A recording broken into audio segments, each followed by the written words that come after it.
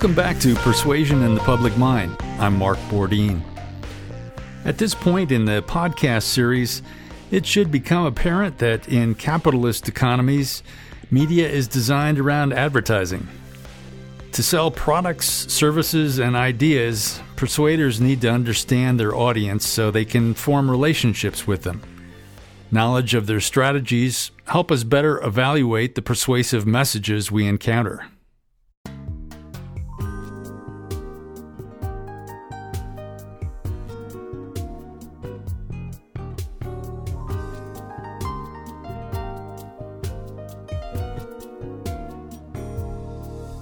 In his book, Persuasion in the Media Age, Tim Borchers writes, "It is no coincidence that much of the broadcast programming on television is designed to attract 18 to 45-year-old viewers.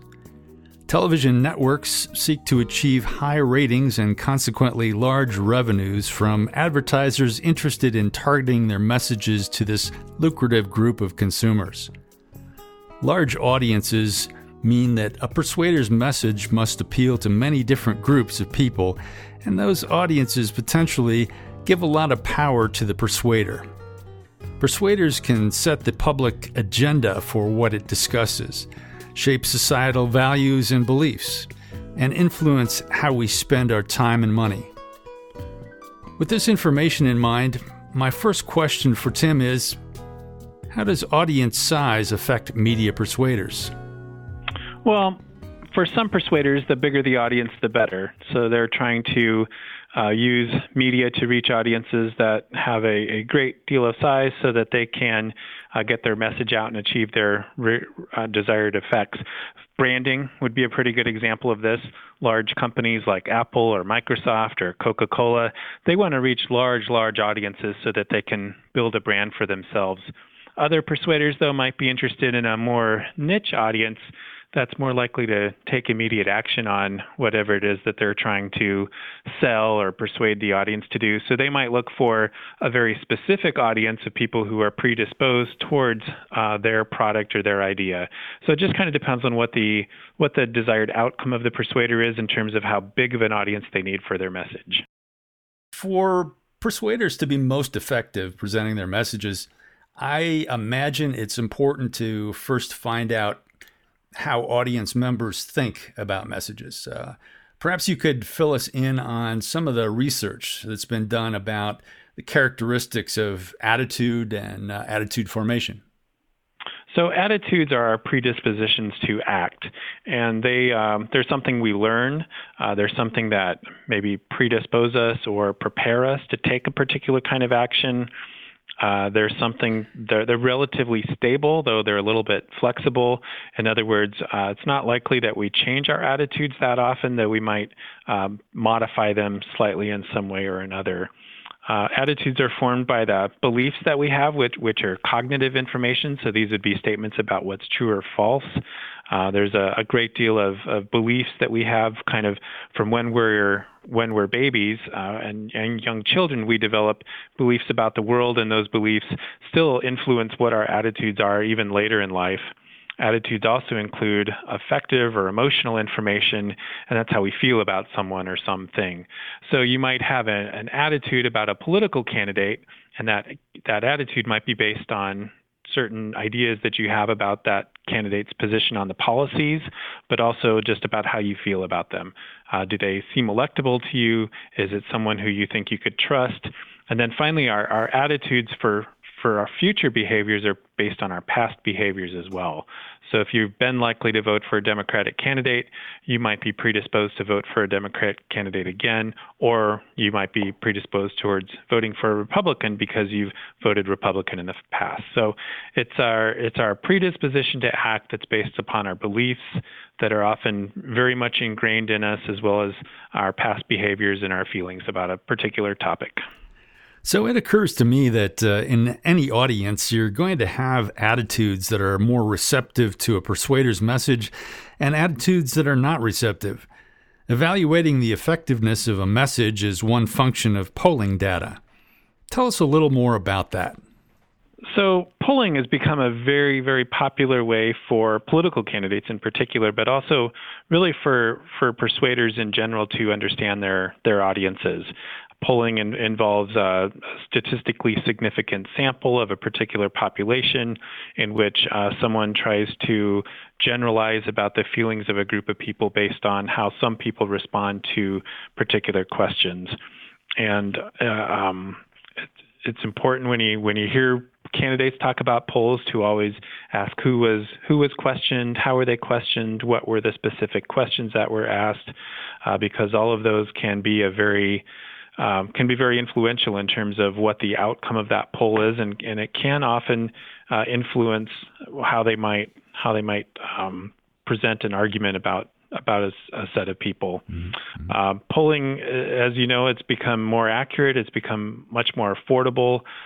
Political candidates do a lot of polling, but like I said, other persuaders use polling as well. Mm-hmm. Okay.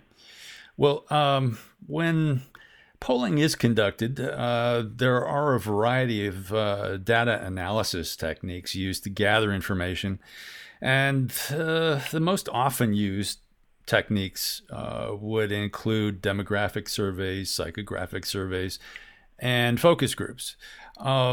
Perhaps you could describe the difference between those techniques and how they might help the persuader in crafting a message. So demographics are basic identifying characteristics of someone, such as their age, their sex, their race, their income level, group membership, maybe religious affiliation. And basically what is done is someone will generalize that people of this particular age will be more likely to purchase these kind of products or believe these kinds of beliefs. So it's really based on a generalization that is founded in research. So it's really based on the research.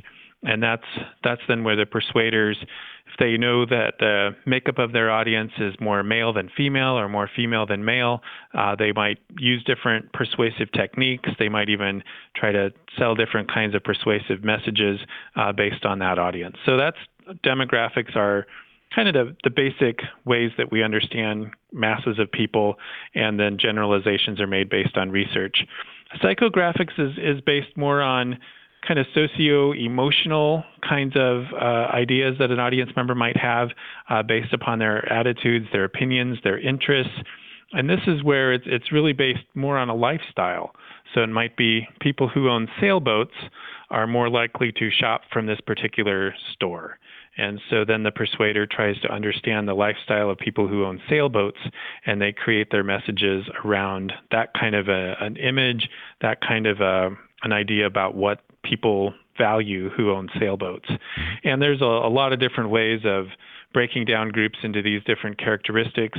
One is the VALS survey, the Values, Attitudes, and Lifestyle survey. Okay. And this is one that breaks groups of people down into all kinds of different groups, and then they're able to generalize based on those kind of components or those characteristics of the groups.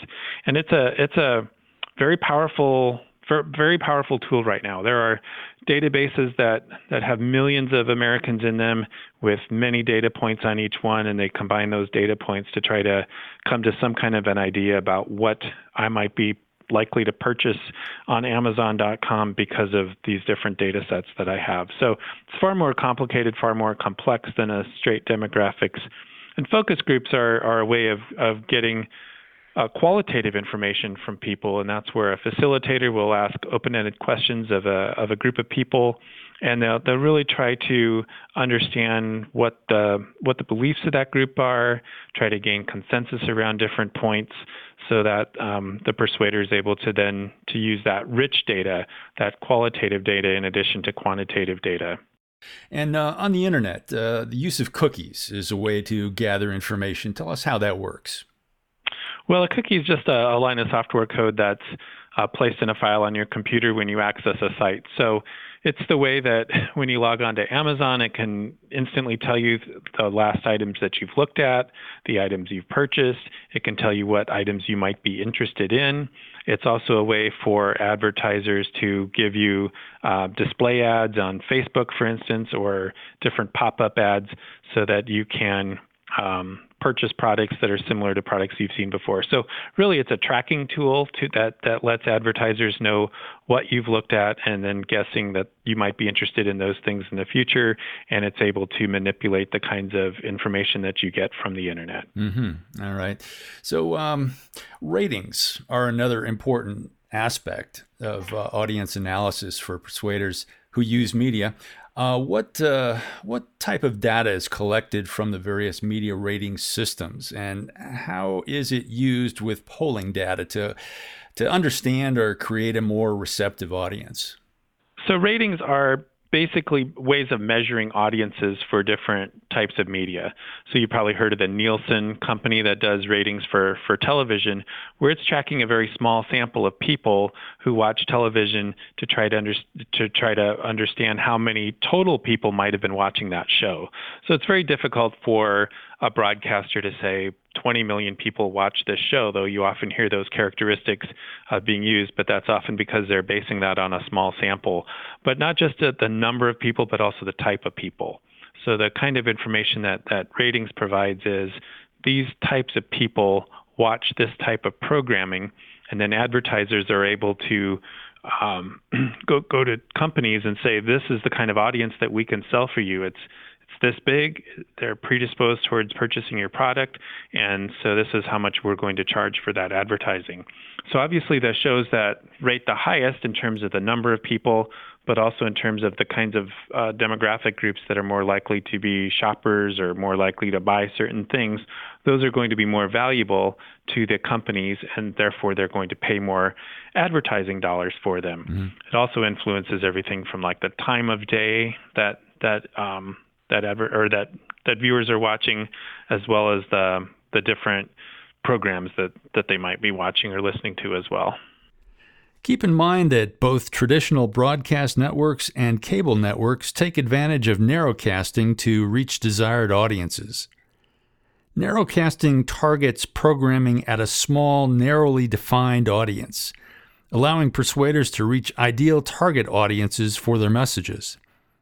Examples of TV shows that fall into this narrowcasting category would be House Hunters and ESPN SportsCenter, while narrowcasting channels would include the Food Network and the Golf Channel.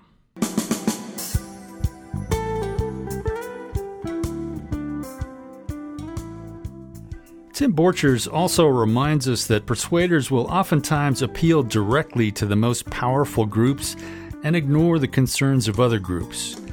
Much television programming today is aimed at individuals in the most lucrative demographic category, that being young people with college educations and high incomes. Whether you are selling a political candidate or pitching an idea to your superiors, understanding your audience is crucial. Using tools of audience analysis, persuaders can infer the attitudes of their audience and deliver messages more effectively.